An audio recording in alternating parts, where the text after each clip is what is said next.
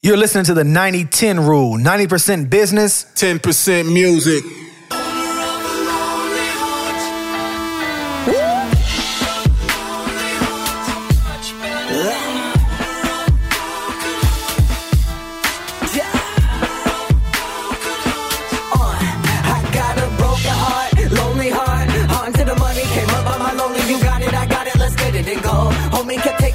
My soul told me I'll make it, I told him I know. I don't give up, God, it's wasted and not like your bitch. She a thought I can't think with the thought of a heart to be broken. On top of that, I got some reasons. You don't got dreams, there's a point in believing. You seeing it happen, what happened with sleeping. I'm building my brand, I got nothing to lose. Like I'm mad at with Wi-Fi, you cheating. Still got points on the board. Hold up to the mall, the rain shit I can't afford. Hotel suite from the show I did last night. Whole team sitting up and living in a fast life. Get yours, I'ma get mine. Heart stone cold, my stunner. On it every beat like I'm coming from the underground. Independent when I'm in it, I fit it. No sin that's forgiven. My spit turning venom when killing the beat. They don't hear out my rhythm, my melody. I be so deadly, you just cannot catch it. If he think he yelling and yelling and telling me, hold up, boy. Do it for the middle where you grew up, boy. Putting on him and I'ma double that, boy. Turn it to beats, now a billion, boy. Give it all back, what I give is my choice. How I get it all day is a living, of course. Little G getting big on my knees. Got a horse when you feel like a champ. You can't break anymore. I'm a loner. I'm just a lonely man. Yeah, I'm a stoner. I'm just a stoner man. Take away the pain, man. Take away the pain, Jane. I'm just gonna live my life. Keep smoking weed until the grave. Take away the pain, man. Ladies and gentlemen, that was The Lonely Stoner by Keyboy, right here on the 90-10 Rule.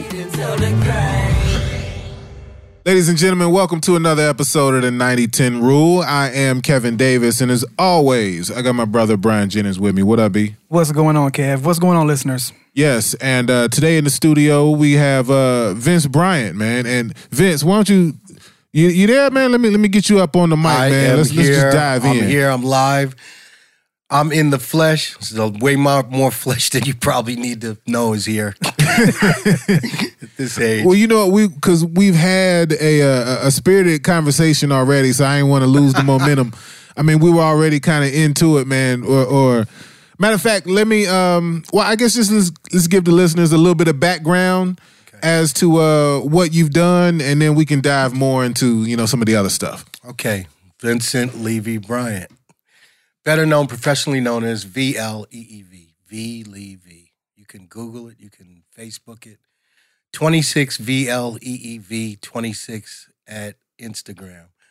I'm a composer. I'm a piano player. I'm a second-generation piano player. My dad played piano, and he was a electronics repairman, TV repairman, TV and radio. I grew up playing music with my brothers. Been playing the piano since I was pretty much a toddler, and real quick, just music has been my life. I'm going to be 57 soon. And I ventured off into film and started in production. I've always been in the creative process, recording and producing and writing and arranging and being a band leader and playing behind different people. Curtis Mayfield and 2 years in Chaka Khan and Isaac Hayes and, people like that and Angie Bowie.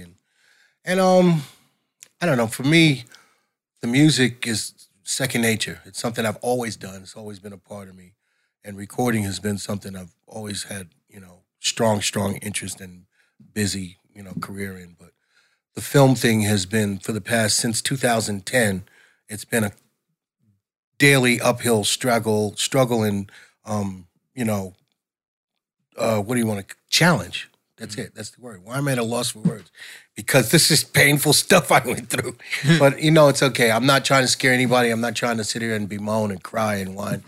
But the film industry in and of itself is at a turning point now because not just as an industry, but as the people who are involved, because it's about image. It's about respect, and people are waking up and people are enlightening themselves as to how they would like to see themselves and see the stories about themselves. And Russell Simmons said something very, very profane, but it's so naturally real. It's common sense. It says no one black in Hollywood is running anything. Duh, who knew? Yeah. Yeah, well, what do you think? We didn't invent it. We didn't create it. We didn't design it. It's not ours. It's not ours. You know what I mean? Well, you know what? How do you feel about that? How do you? I mean, you said that at the end there. We didn't design it. We didn't create it. So how do you feel about that? I have literally in my way of looking at it. I don't have any feelings about it. I mean, why and how should I? Right.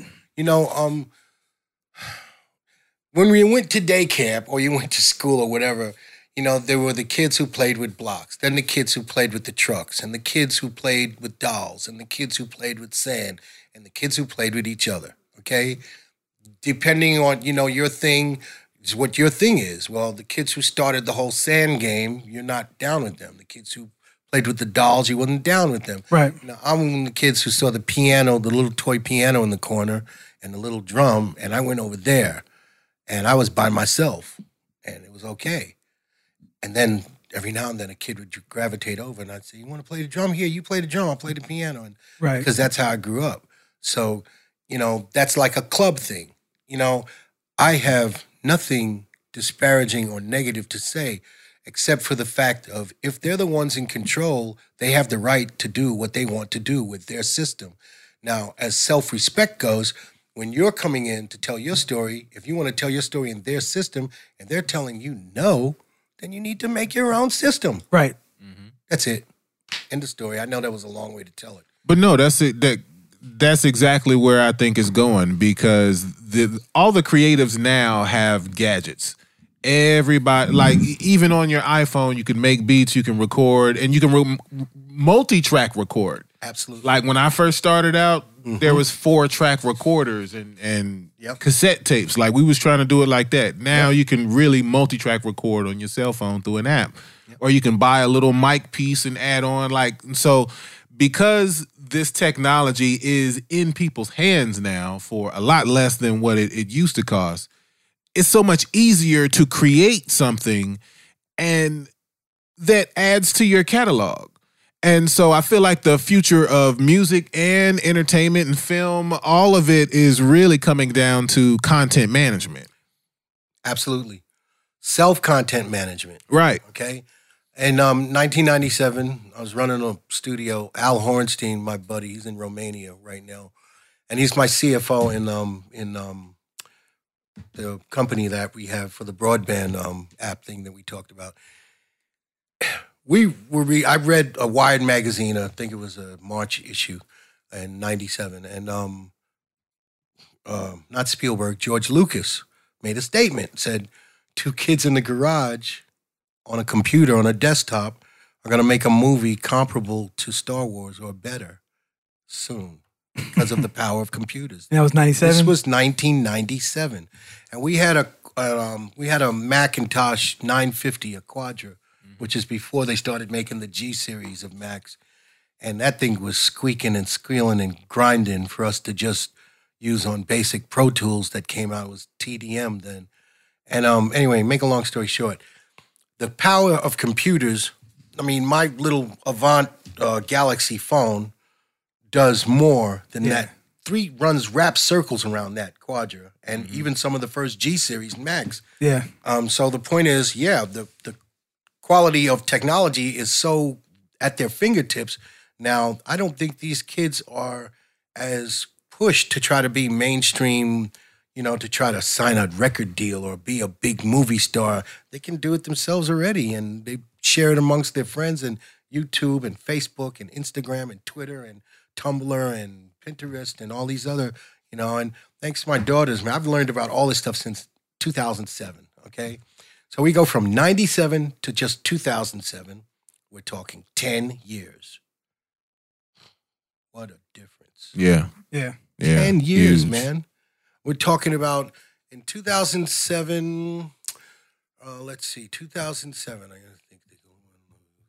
The girls were, my oldest daughter, I think, 2007, 87, 20 years old. So from 97 at 10 from 10 years old to 20 years old, the power of being able to do all of this in their hands, and they're showing me, Daddy, you don't need to print cards anymore. You don't got to kill trees, Right. and this is, everybody knows who you are on the internet. Just type in VLEEV, boom, put it in the search engine, and they know who you are. Take your phone and send it to them by text and blah, blah, blah. And I went and didn't even look back. I said, this is really where I was envisioning and where I was imagining this to go. And Pro Tools, I watched it when it was Sound Tools when it first came out. 2-track. Yeah, it was 2-track, and it was a way of, you take the analog stuff and dump it in you mastering. You make your 2-track master on analog, and then you dump that in, and then you could do digital refining and copying and pasting and all that editing. And now it's, man, through the roof. I love it. So where do we go next? I mean, direct implant into the cerebral cortex and just, matrix. Right. We're all locked into the matrix. Plug in. Yeah, that's eventually, I see it. No, that's scary, but I'm not there. But my grandkids, if they ever come, my great-grandkids. But you know what? It feels like it now, because there's so much information that's on YouTube. Like, no matter what, whether it's music business or film or entertainment or how to build a birdhouse or whatever it is that you want to learn, you can, like, watching YouTube videos is like downloading that information. Right. From it sure is, especially for these kids. It is. Yeah, because you know how to do it now. They watch it, they play with it, they watch it again, and maybe one more time they watch it, and then after that, they know it. Okay? Yeah. I've had my daughters just give me the phone, Daddy, and then hand it back, see. So then it goes to question then, what is the point of labels? Why are labels still even around? That's a good question. How in the world are we still allowing labels to control the way that we distribute media to the customers or to the listeners or to the fans or whatever you want to call them? Well, I think some of what that is media labels are what we're used to. That's the system that we're accustomed to. It's what my dad did. Yeah. And it's what we are kind of doing. And our kids are not doing. Right. No, seriously. Right. They're not. They don't listen to the radio. They have their own special dial-up on whatever they're listening to. Even if they are listening to a Spotify or a Pandora, they are controlling what they're listening to in the cloud. They're controlling what they're listening to and watching in the cloud, and they're moving it to their social network and the favorite parts they share and that whole stuff. So they have been losing grip. There was a major meeting about this in Tel Aviv, Israel, in the late 90s before they made their decisions with Napster and all that stuff that was going on. I don't know if you remember Napster. Absolutely. That's where everything changed. It changed right there. That's right. I'm sorry. That was a hard moving stop. out of the microphone range. I'm sorry. But that was that was a hard, what are we going to do? So I think they've been reeling, but they have such stockpiles of cash and money piled up that I don't think they're that scared. They just have to figure out where and how they're going to go with this, next. But I don't think the regular public is going to let them, these kids coming up now and the next kids, they could care less. I just saw a record contract last week for 6 albums. And I'm thinking to myself, who in the hell still asks or expects someone to give them 6 albums? Wow. What label was that a major? No. Oh, that's an independent. Yes. Who's going to go to a major and get a distribution deal? Right. Okay. Still. Who in the world is still expecting to get 6 albums out of an artist? And what artist is that signing? What artist is that? And they got to be here in Atlanta because nobody in L.A. is doing that. Right. Nobody in L.A. is doing that. Nobody in New York is doing that anymore. I'm telling you. They're looking far and wide, and they're going to places like Atlanta to get it. Yeah. So, anyway, I'm going to be 57 years old soon, and aside from playing with everybody in consulting, and my focus is on film, and the film industry isn't that much better at all. It's even more treacherous waters to go through.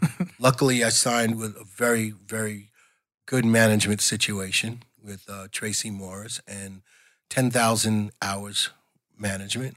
And 10,000 hours, is that like the Malcolm Gladwell? I don't know where that comes from, but I love it when I hear 10,000 hours. It's 10,000 hours for you. is the email. And when I hear that, it's like, wow, you're going to dedicate 10,000 hours. I think the idea is that, and this is from the Malcolm Gladwell book, The Outliers, the idea is that if you do something for 10,000 hours, you become an expert at it. Wow. And so the idea then is to place 10,000 hours worth of work into something, and then you become a master of it. I like that. Yeah. Because I definitely did 10,000 hours in a few things. I'm a master. You just better know it, girly. Right. No, she's awesome. And the vision, we share a similar vision. You know, for me, film and music go together. I think the new music deal is the film deal because it encompasses all of it. Everything you can think of, you know, product placement, fashion, cars, food, pizza, whatever, you know, and then the music in and of itself, the underscore, and then the soundtrack. I'm more involved in soundtrack, but I'm a songwriter. My performance rights organization is CSAC. Matter of fact, I ran into Greg Smith last night, and fortunately, the night before was awesome. And the thing about being in a PRO is, you know, someone to watch your back as far as the broadcasting rights and as far as the performance rights. It's important because that gives you a status that you have an organization that is actually tracking and helping you. The workshops of CSAC have been awesome. Cap, we talked about Cap, Capriccio, Right. Signed me and my daughters in 2008, 2009, something like that. And, you know, like I said, the workshops have been awesome. My daughters have learned a lot. Yeah. What I love about CSAC also is because it's not small by any means. But because, No, it's not. But because it's smaller, You're right. it's kind of like a boutique. It's like boutique, right? Yeah. It is. They have time to worry about. Hands-on. Yeah, Right, yeah. right, They have time to worry about things. And I believe CSAC was actually the first PRO to do the digital the digital watermarking using the sound exchange, the and those electronic things. stamp. Yeah. So I mean, CSAC is by means not the small. It's not a small company. No, it's So not. listeners, if you are looking for a PRO, I do suggest CSAC. I'm a CSAC writer. Kev is a CSAC writer. I have a publishing company at CSAC. Okay, stick likewise. Vince is the same. So I mean, I think all three of us above the board would say CSAC is the way. But to go. you can only get into CSAC by invite. So Exactly. you got to work with somebody and work your way in and get that proper invite. And I'm sure you'll be treated right like we are. But going from that, knowing that my particular bend was on focusing on being a composer for film, which is important. You know, Atlanta gets a ton of movies, and we're slated to get 92 films between now and Wow. this time next year. 92. And they're building a newer film studio. We're getting more and more film studios. And we're talking about major films. Major films. Right. Yeah, right, we're talking wow. about the Avengers and anything you've watched. The Deadpool was shot in Canada and whatnot, but they looked at here. They looked at Louisiana. They looked at, other places. But the point is, films of that stature and films that are going to be released worldwide by Paramount and Universal and so on and so forth, Warner Brothers, are being done here. And it's not going to stop. I mean, from what I understand, a 10-year deal has been struck with Universal and Marvel to not leave the Atlanta area. So Wow. That's huge. there are some people that we're aligned with that are looking to build a Warner Brothers type of, a Newman type of soundstage, scoring stage to score film where you can fit a 65-piece orchestra in, and you can take a 65-piece orchestra and record, lay back the picture. And that's important. We don't have that. And when we have that, that'll kind of bring us up, in the running. And in the case of people have been speculating when the film leaves or when the film companies leave, when the Hollywood business leaves, so to speak, we'll have these facilities, and independent filmmakers should be able to have a leg up to be able to have the best of the state of the art of the technology to be able to give some world-class product, Yeah. And I like to say I'm like in the middle of helping make that happen and being a part of it. Absolutely. I'm very, very excited, I write from the piano, and I write a lot of themic type scores, and for me, it means a lot to be able to have my hands on real orchestral world-class players. I love the Atlanta Symphony, and I love what the possibilities of what they can do. I believe it can be done a little less expensively. You can get, okay, to give you an example, the Czechoslovakian Symphonic Orchestra and the Romanian Symphony and the Bulgarian Symphony work for peanuts compared to what the American symphonies do for film. The London Symphony is a little more expensive, but they're still a fraction in comparison. To get a film to have the level of score that, okay, let's pick a great film like, the Matrix series. I mean, heavyweight, whatnot. Training Day, heavyweight orchestral scoring. Equalizer with Denzel Washington, heavyweight orchestral scoring. A day is going to be $75,000, $80,000. You got to play the payers, and it's American Federation of Musicians and whatnot. I can get that for $8,000 in Romania a day. Wow. That's a fraction. So what has to happen is a fraction. That's an understatement. Really, that's an understatement. I know. I'm really being nice. What in my mind, that's what a clearance. I see, yeah, exactly. Yo. No, that's called the hookup. That's the hookup. I got the hookup on the scoring, man. You got to get with me and my peoples in Romania, man. They down. We don't even got to go there. We go Skype, man. It's gonna be on. And when they make a mistake, man, you won't even know it because they that good.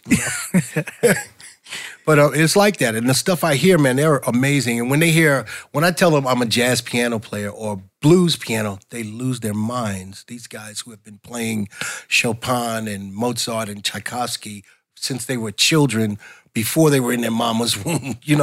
This is like 8 generations. I got this violin. I got this violin from my great-great-great-great-grandfather. He played this Stradivarius. That's how they talk. And it's like, it's in their souls. So when you compare that to the players here who are like, I went to Juilliard or the Manhattan School of Music or Berkeley, and, I heard that my great-grandfather played, and, it's a way different world. Wow. Way different world of understanding. These guys rehearse for 3 hours and record for 8 straight. We need to, in my opinion, have a little more hands-on in school. They need to have more exposure. And above all, before we can actually have a successful community here doing symphonic scoring, they're going to have to seriously have a collective bargaining agreement with the union, with the American Federation of Musicians, just in Atlanta. And if I was a person on the level of, say, a Quincy Jones or a Robert Shaw or somebody like that, I would go there and say, I'm going to do 5 projects in the next 2 years, 5 projects in the next 2 years. I want to make a collective bargaining agreement to pay so much an hour for 55 to 65 pieces, to score this, that, and the other, these 5 films, and make an agreement to share the revenue of, the royalty revenue as well. And I think that's already in the union. I think it's somewhere between 4 and 10%, and I think it should be a little better.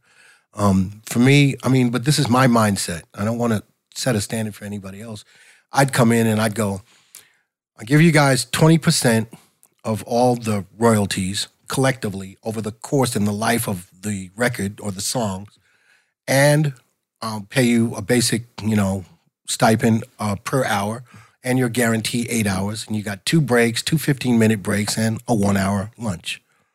And, obviously what that translates to is they're going to be there for 12 hours. You see what I'm saying? Because you're going to rehearse maybe 2 hours and record for about 6 to 7 hours, and you break and lunch, and then, anyway. So that's a day. Hey, but actually, let me kind of take it a different direction, because I'm thinking about with those types of resources becoming available, especially what you said, where some of the like when the major movies leave in the in between time, some of the independents are able to work and use the facilities to create their content. How I don't even know if I'm going to word this question right, but I'm thinking about if I was a music producer and I wanted to expand into TV and film, then to be able to take advantage of some of those type of opportunities. Because especially once you've made it to a certain point in music, I think you've kind of done what you've done, and it's like, all right, that's great, and what's next? And so trying to solidify some long-term and looking at other opportunities, you as a producer, you're not looking at the same okay, like producing the same type of artist. No. If you did R&B, you don't want to do R&B no more. You want to switch up your sound. Maybe you want to work with a rapper or vice versa. You have to be versatile. Yeah. You have to go with what each film calls for. Luckily, I have a, what's the word?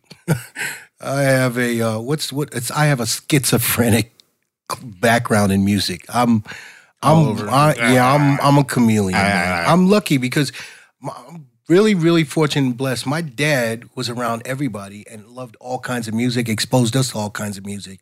And between both my parents, from gospel to jazz to blues to classical, and then from there is everything else. I mean, on the weekends, we watched Ed Sullivan and Hee Haw and Nat King Cole. And so I got everything. And I love everything, even metal. I've got a second lieutenant son in the Army. He's a great he's into the shredding and the rock and guitar stuff. And he has no care. It's his own personal thing. But his taste were like on that next level, Black Sabbath and all that stuff. And Apocalypse, or what was the name of that cartoon that would come on these guys?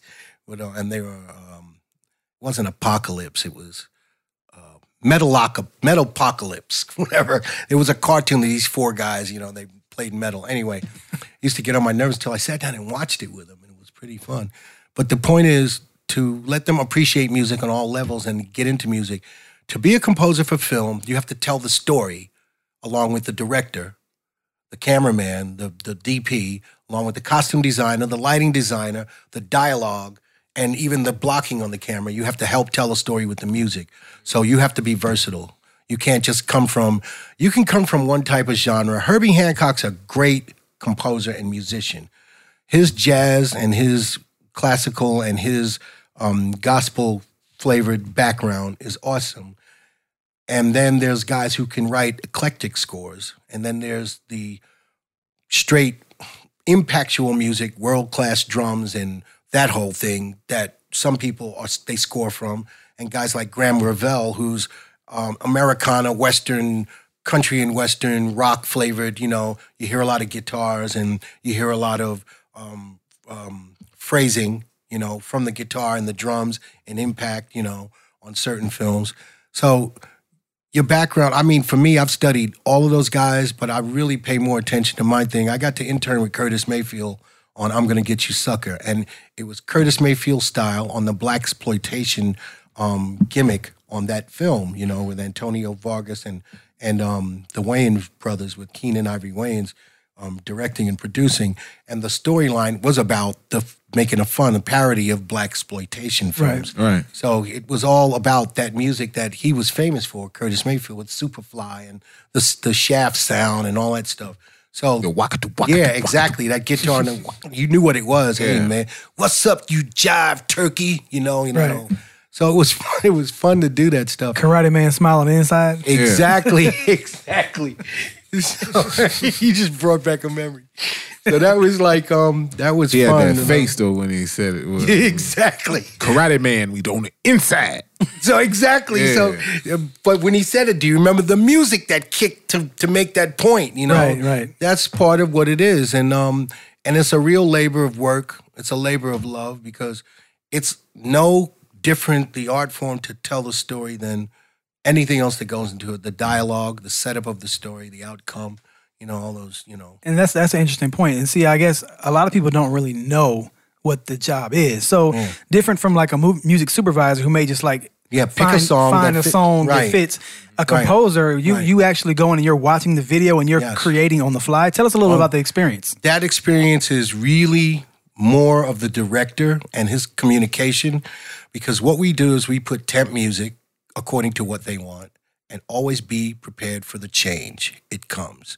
And you have to have no ego because it's not you. They're using you, which I'm comfortable with, to be able to say, okay, Vince, you wrote that little score. I did a film, a short, 6-minute and 40-some second short for Byron Conrad Irwin. Anyway, the name of the short was Last Words, and it was pretty grim and it was bending closer to horror, and it was about a dying mother's last words. She couldn't die until she had the last words of forgiveness between her and her son that she had been estranged with for 20 years. So when he shows up so she can have her last words and die, that's his whole thing. And he's a monster. And that's really what it is.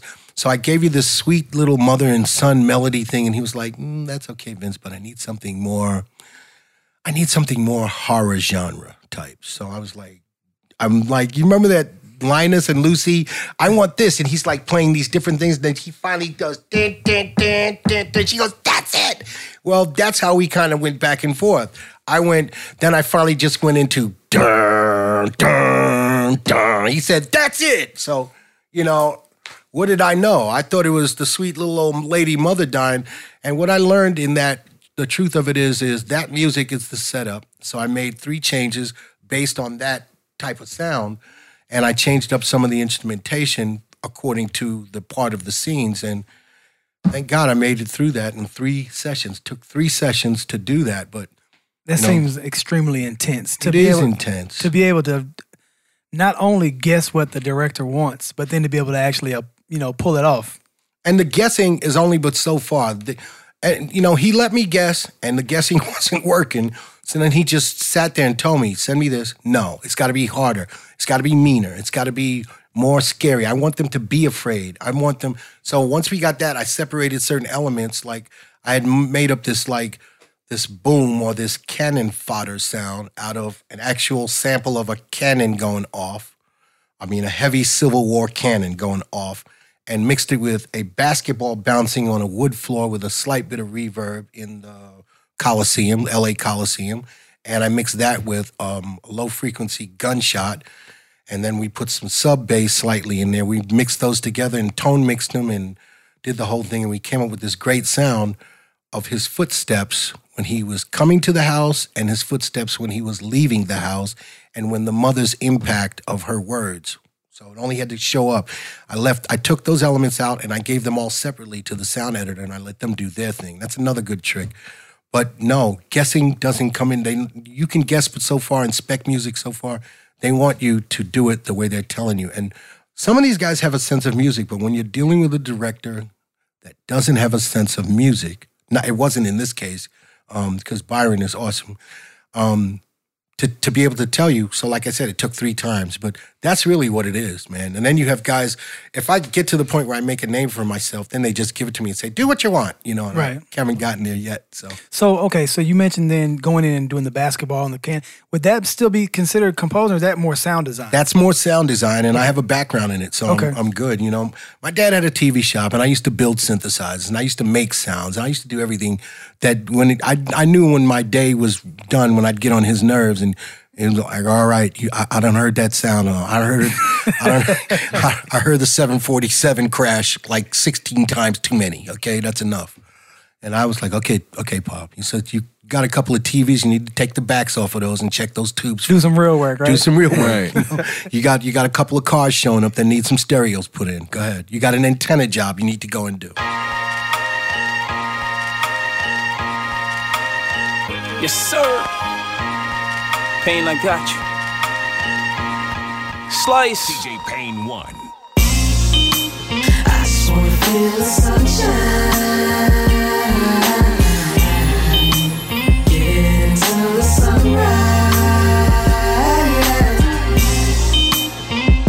For better or worse, I'm feeling the verse. I'm hoping that you know, man. I just wanna feel the sunshine.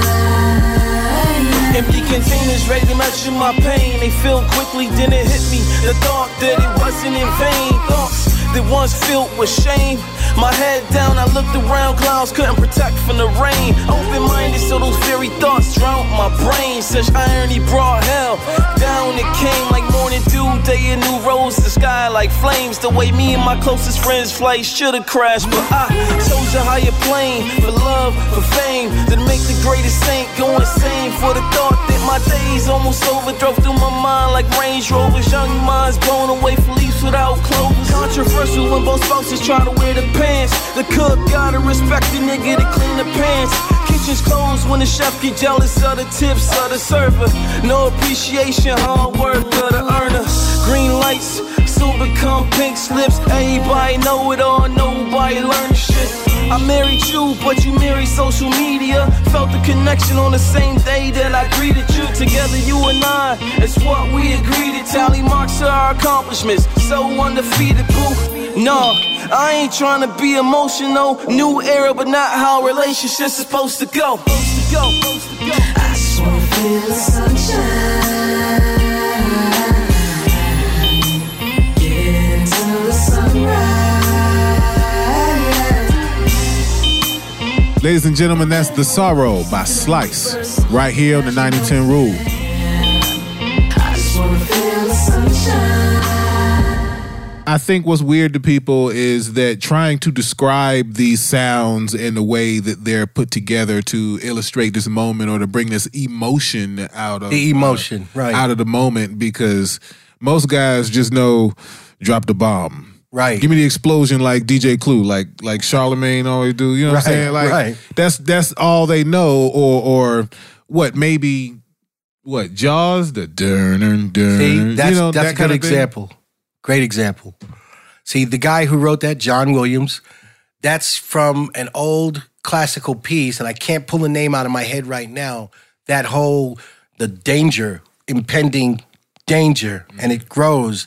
It's we call that a Bela Bartok type of arrangement where you build on this little small sound and it grows. And it's the same timing sound. changes. And the timing changes, but it's the same theme. Right. And so he comes in, you know. And that's what that technique is called. Bela, you said Bela Bartok? I've never heard that before. That's a person, right?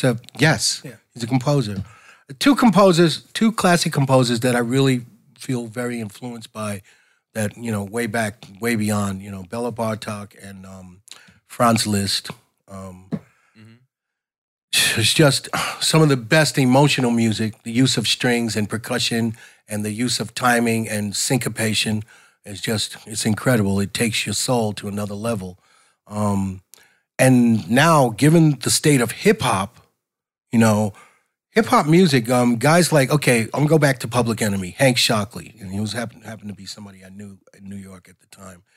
They first got a hold of these samplers, and they were doing such dramatic things with other people's already established music that it was like, when you finally heard it, it was like, if you weren't aware of that music already in its existing form, you wouldn't know it was just so awesome, but it set such a different stage for the delivery of rap, and Chuck D and his vocal delivery on top of that. To me, that's all cinematic. That's cinematic stuff. You're hearing it, but it's cinematic. When they did Fight the Power, I could feel the Fight the Power. I could feel it. And Black Steel in the Hour of Crisis, forget it. Right. I wrote a letter for the government the other day, and that piano in the background, that sample is just, you feel like you're in a scene. So when they come up with the music videos and they're doing it, it's like, if they're not paying to that whole, and luckily the director of that music video for Black Steel, AJ White, freaking genius. You know, you're taking that music for what it's worth, you write the treatment, and then you go into this little mini movie, and that's what it's about. You know, I try real hard to pay attention to the theme of what a film's trying to say, its premise, and then I shut that down. I keep it in my back pocket, in my mind, you know, and I listen to what the director has to say, and I'm prepared to change it 9 times. Be ready. Have no ego.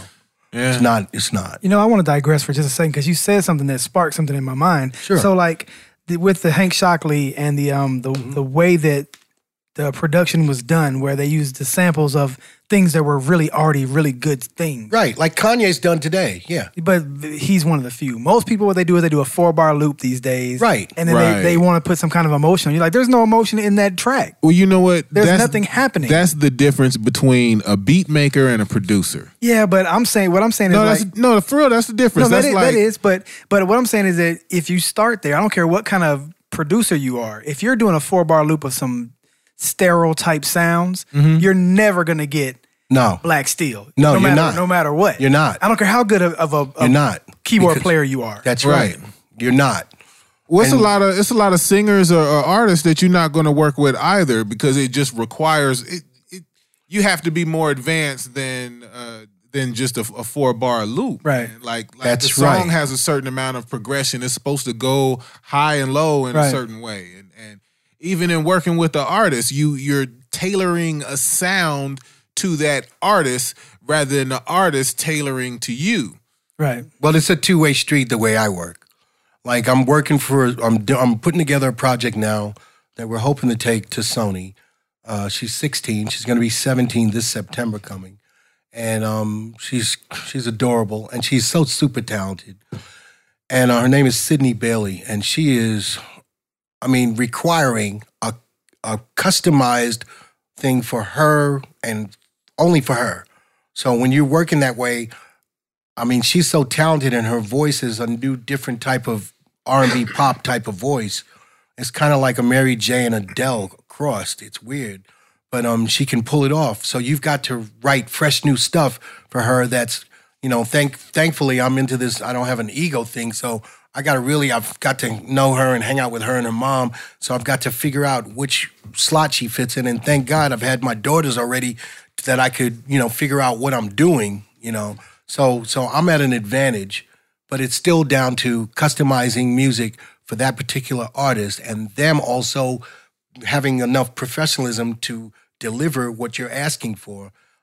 We got her to Justin Levy, who's a vocal coach in McDonough, and he's worked with Justin Timberlake and other people. He's from the Robert Rab Stevenson group of vocal. Robert worked with Pharrell for the Girl album. And the point is to get her and her vocal chops up to the level where I would call a guy like him in to produce the vocal session, where I do the music and everything's together. We're working together on the song because we want to deliver a record, much like a movie. So when you're talking about it's a two-way street. The artist has to know how to work, and we got to get somebody that can pull out of the artist the delivery of the vocal for that particular record.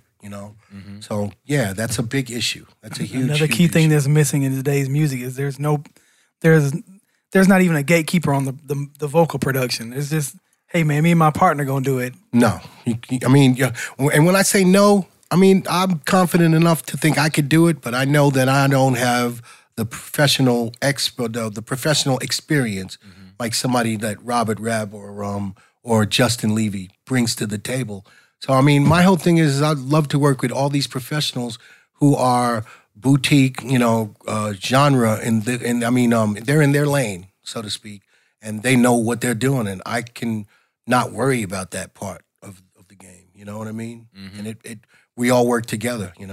I'd like to put everybody together and work on this massive, epic film project or series, and carry this same type of flavor of work ethic all the way through, and it would be something spectacular. I'm sure of it, man. I'm sure of it.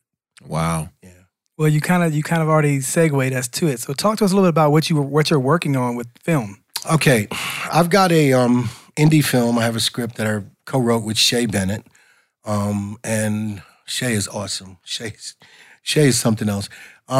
She's been straightening me out, and luckily, people like her, real people that have real heavy standard, industry standard work ethic. They know the whole 9 yards and know you need to do this. Eric Canada's another one. He is, forget it. I have this short film. It's called Maps, and it's about the 4 lost souls, who for themselves, which is selfish, or sharing, which is the universal way of life, do unto others and thy neighbor and that whole 9 yards. They're faced with the evil and the good within themselves when choosing for themselves or choosing to share with others. And so you have 4 individuals, they all have desires in life, and they have to figure out how to deliver those desires to themselves and at the same time help other people, like you got a studio here and, you're doing certain things with certain people, and if you only cared about yourself, then eventually nobody would be coming here. Right. So you have to be right. And that's the same way with anything, with everyone else. So that's basically it. And I wrote it in such a way where it can easily be a series or it can be a feature. It has to be expanded script-wise. But as it is now, we have the basic first pilot episode. And I have that, and we have one in development we're hoping to shoot. It's going to be a real gritty, indie, youth-oriented, music-driven film called Hippie Hotel. And it's about the rave scene in Atlanta and 2 or 3 individuals who leave their homes and want to come here, youngsters and with dreams in their head, they're not going to California. They want to go to Atlanta, and they hang out in the rave scene and, sex, drugs, and rock and roll and being young, It's funny because it seems like the easy way to go now to make that a documentary. Everybody wants to do documentaries now, but to actually make that a feature film, that sounds exciting to me. Thank you. It is. I think it's very exciting. And speaking of which, I'm like I said, I'm 57, and my whole draw working with these millennials, they have a really strong work ethic. None of them are lazy. What? No. I don't see that. See, I get to hear. No, I'm saying it to mess with you. Yeah, they are crazy. And all-night sessions and all that, writing sessions and all day long. And what I get into now, I'm seeing, okay, it's like the artist on, in the artist that Tracy manages, Keyboy, on this particular song. This is a remake of the Yes song, Owner of the Lonely Heart. And they turn it into a song called The Lonely Stoner. I have the version. I want to play it for you. And it's like he's Midwest. It's I don't like to pigeonhole him, but it's hip hop. And when you hear it, you'll hear that it's a new bend. It's I think it's the newest delivery of the genre of hip hop. But it's the Yes song. So here it is with Yes, and they agreed they wanted to be in the video if we do it. And that's cool. So we're trying to work that out now. But she has Keyboy, and I directed a music video for Slice. He's Rick James' godson. His dad was James Hawkins of Process and the Do-Rags, and he was in Rick James' band. And this kid Slice is his name, Slyce. So you might want to check him out. He's got a song out called The Sorrow. And I directed the music video with Romello doing the DP, director of photography. And she has Wires, that's another artist, and Trends. I have a session with Trends tomorrow. He is a producer, beat maker. And like with all my beat makers, and I heard what you said about beat makers, I went through a thing for a minute. I was very discriminatory. That's the word. Discriminatory. Yeah, okay.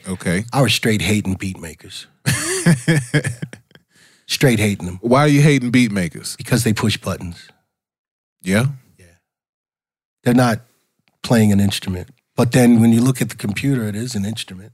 Yeah. And I had to be straightened out by my big brother, Yoel Ben Yehuda. He is an awesome composer in his own right too. He another keyboard player. I love my keyboard player brothers. I have this thing in my mind where I'm like the chairman of the piano brotherhood. It's just my own personal fantasy, but piano players, we kind of all hang out and share things. But Yoel's like, Vince, no, they're musicians too. He's a professor at Metropolitan. What is it? The college. Okay. Yeah. He teaches music technology. Yeah. Well, I understand where you're coming from with that, though. Like, and I really saw this firsthand when I was running the factory. But there's some producers that stay up all night and make 1,000 beats, and then there's other. I mean, but literally, I know that they're cranking out records. And they'll tell you, I got 1,000 beats. Yeah, they're cranking out beats so fast they can't even name them. No, and they all sound alike, man. They just gets a barcode. You know what I mean? It's like you said earlier, man. You said it's a loop. It's a 4-bar loop, and I'm listening. Okay, if he uses that church bell one more time, I'm not gonna make it through life today. So no, some of that. But I also saw producers that would approach the studio like a regular job. I mean, show up to the studio at 8 a.m., take a lunch break, and they're really like working on the same record like you hear them repeating the same record, tweaking it, fixing this, but they're working on the same record. Right. That's a totally different quality. Yeah, it is. Totally different quality record. So. Yeah, it is. What's funny though, man? Reality check for a second. Had we not had button pushers as producers, hip hop would have never No. been here. Because DJs basically said, you know what, we don't need a damn band. Right. We're gonna take the production of another band that's already, had a hit, Good Times being a great one. There you go. And now we're gonna play this another way, or just taking the break beat from somebody, Break beats, and making that an entire soundscape for the rap. Yep. Without those button pushers who were able to make that an art, That's right. hip hop would not be here. So I don't know that those are parallel, the way they do it now compared to break beats and making that the song, but there has to be something there. It is. Well, I think there was a learning curve too. Like when, people are pushing buttons, and some people's beats sound like that's all they were doing was pushing buttons. I'm like two little kids found the buttons they liked, the favorite. Yeah, like that period in music where the bottom kind of fell out of rap, and everybody was like, "What? This is what they putting on the radio now?" Right. Like that period. So I get it, but I think that nowadays there are people who have, like producers, that have a better relationship with tools like Fruity Loops and other things they can use where they can just push buttons on. You just mentioned it. But they can kill it now. Like they've got a better relationship, so they make some decent beats, and you really wouldn't know that all they've got is a computer. I know. Well, most people. I'm talking to someone who's working with orchestras. He hears the difference. It's very day class to say Right. Fruity Loops now. You have to say FL Studio 4. You're not producer supposed to say snob Fruity Loops. These kids, I asked the kid last night at the AC3 thing. Is it A3C? A3C, all three coasts. Yeah. All three coasts. Okay, check this out. This kid's standing outside. He can't get in, and I could tell he looks like me hanging out at an Earth, Wind, and Fire concert, trying to get backstage to meet Larry Dunn. Your keyboard god is like, and he's like. So I stop, and I can see it, and I said, "What do you do? What do you make beats on?" Oh man, what do you do? I said, "Okay, I'm a producer. Calm down. Okay, who are you producing? You maybe you. I don't know. Tell me what you're using." I use FL. I said, okay. You got your own custom sounds in there? No. Okay, that's okay. You got a keyboard controller? Yeah, it's a 47 key. Okay, good. But I need some lessons. I said, okay, you need to play the piano more so you can learn about the instruments. And when you play those samples, you can make cellos sound like cellos and trumpets sound like trumpets and drums. Right. Chord progression maybe once or twice in a song. I didn't go there until last because I did not want to discourage this kid. Right. I didn't want to say, and you need to learn the E flat minor 9th, 11th because that's the transition. You're not going to. He went straight musician snob. I know. I'm sorry. You're so bougie. Yeah, I know. I'm sorry. I just did it. And I didn't know. I did not do that to this kid because I'm used to dealing with the youth. And I'm like, and when I say that, I'm like, we used to open the studio and let them come in and do what they want as long as they didn't tear up anything. And you'd be surprised. It's like throwing spaghetti against the wall. Some of it sticks and some of it doesn't, And this kid's mind I said, okay, all right, you're 14. And his brother comes up. That's your brother? Okay. Yeah, he raps. Okay. And you make the beats. Okay, good. Y'all live with mom. That's great. Okay, now, here's the next thing you want to do. You got your left hand, you got your right hand. You want to learn to get your bass, left hand. Just play with your left hand and get your bass going on, learn how to get the bass sounds. Pull up your favorite bass sounds, your sub sounds, and just work your left hand. Do the scales. Right hand, same thing. You can go on YouTube. If you want, you can do some Skype lessons with me, $10 an hour. $10 for a 45-minute session. You got a PayPal? Okay, you give me $10 on my PayPal. I'm going to give this kid a $75 lesson for $10. And I love doing that. And I'm not getting rich off this. Come on. But that kid is going to go from there now to the next level somewhere, somehow. You know what I mean? And his stuff's not going to sound so Fruity Loopish. You know what I mean? And believe me, I have heard 3 million Fruity Loop tracks. I did a seminar at Microsoft in Lenox Square for beat makers on PC. My goodness. And I picked the cream of the crop of the Fruity Loop beat makers, and I had this one guy, and I don't have his name in front of me right now. It's been a while since I've seen him. This kid is a genius. None of his stuff sounds the same. It's all you would, and I had to ask him. I said, "You did that in Fruity Loops?" But he learned how to put his own custom sounds in.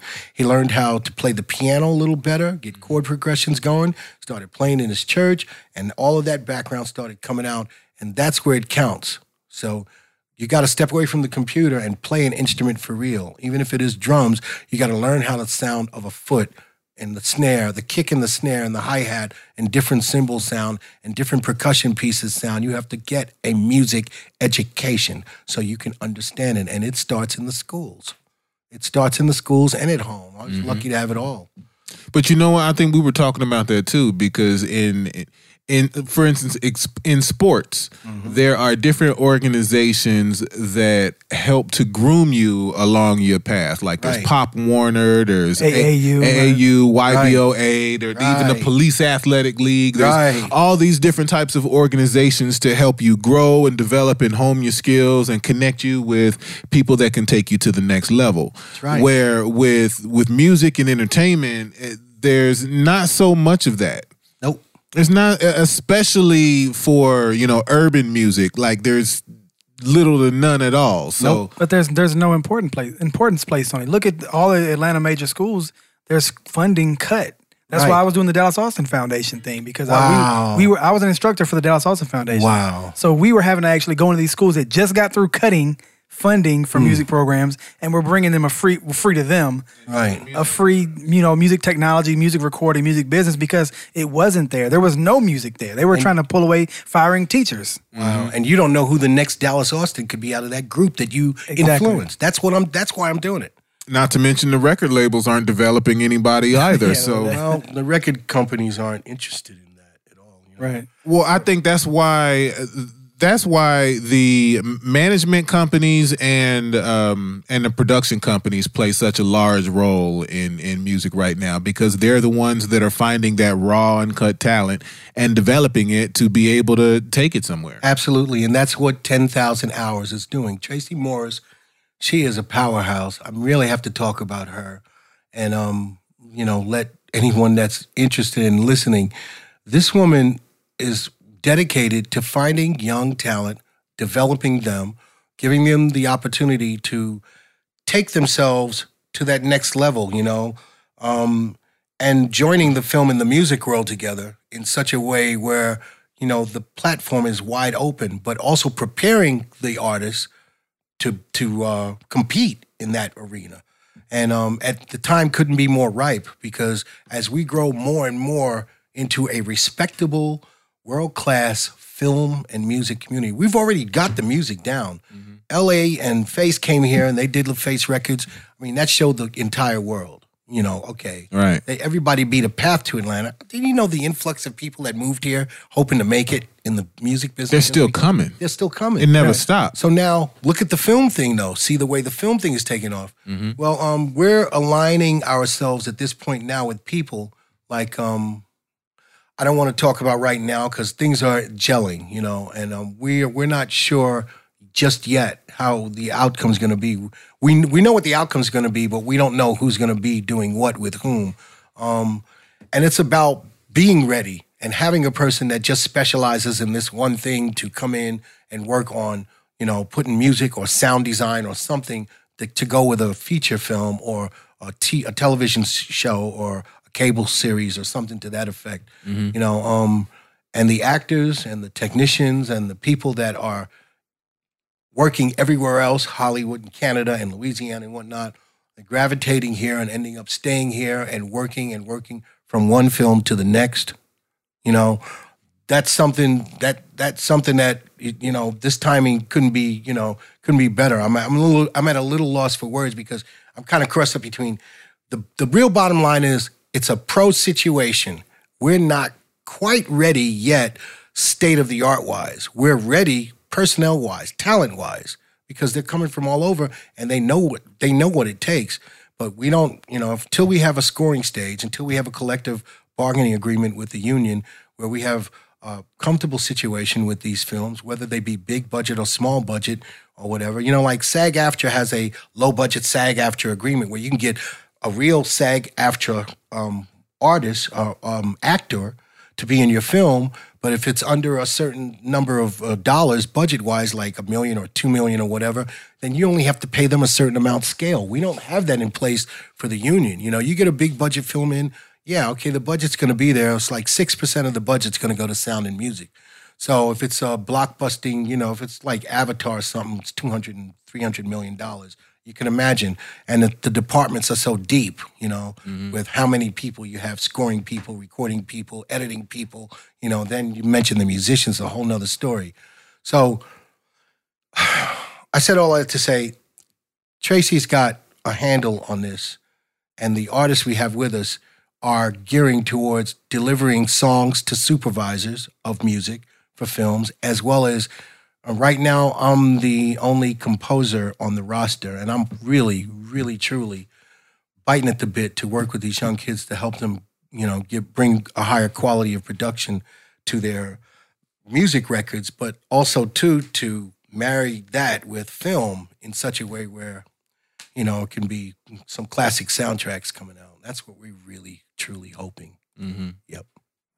Awesome. So, thank you. Let us know how we can get in touch with you if we want to. Maybe we have some ideas or anything like that. You can Google VLEEV. Man, you can Google VLEEV. Put in your YouTube. Put it in the Facebook search engine. Go like my page. And IME, Institute of Media Engineers.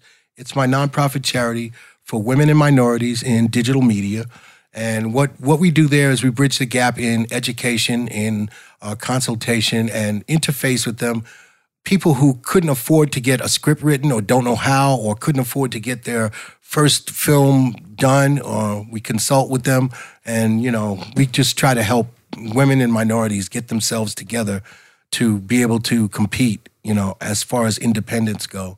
And just get in touch with me there, and look out for us. 10,000 hours management, 10,000 hours music. Let me get that straight. I gotta get that.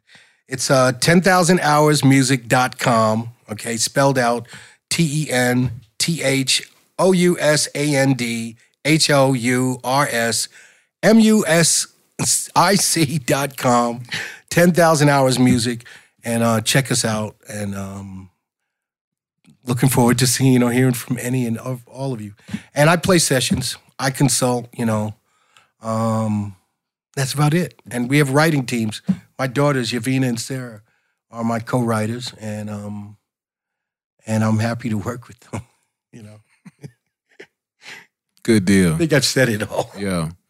Well, that's great. Yo, Vince, thank you for coming through, You're man. welcome. Matter of fact, I think we're going to let's end the show with And if you're an independent filmmaker, hit me up, man.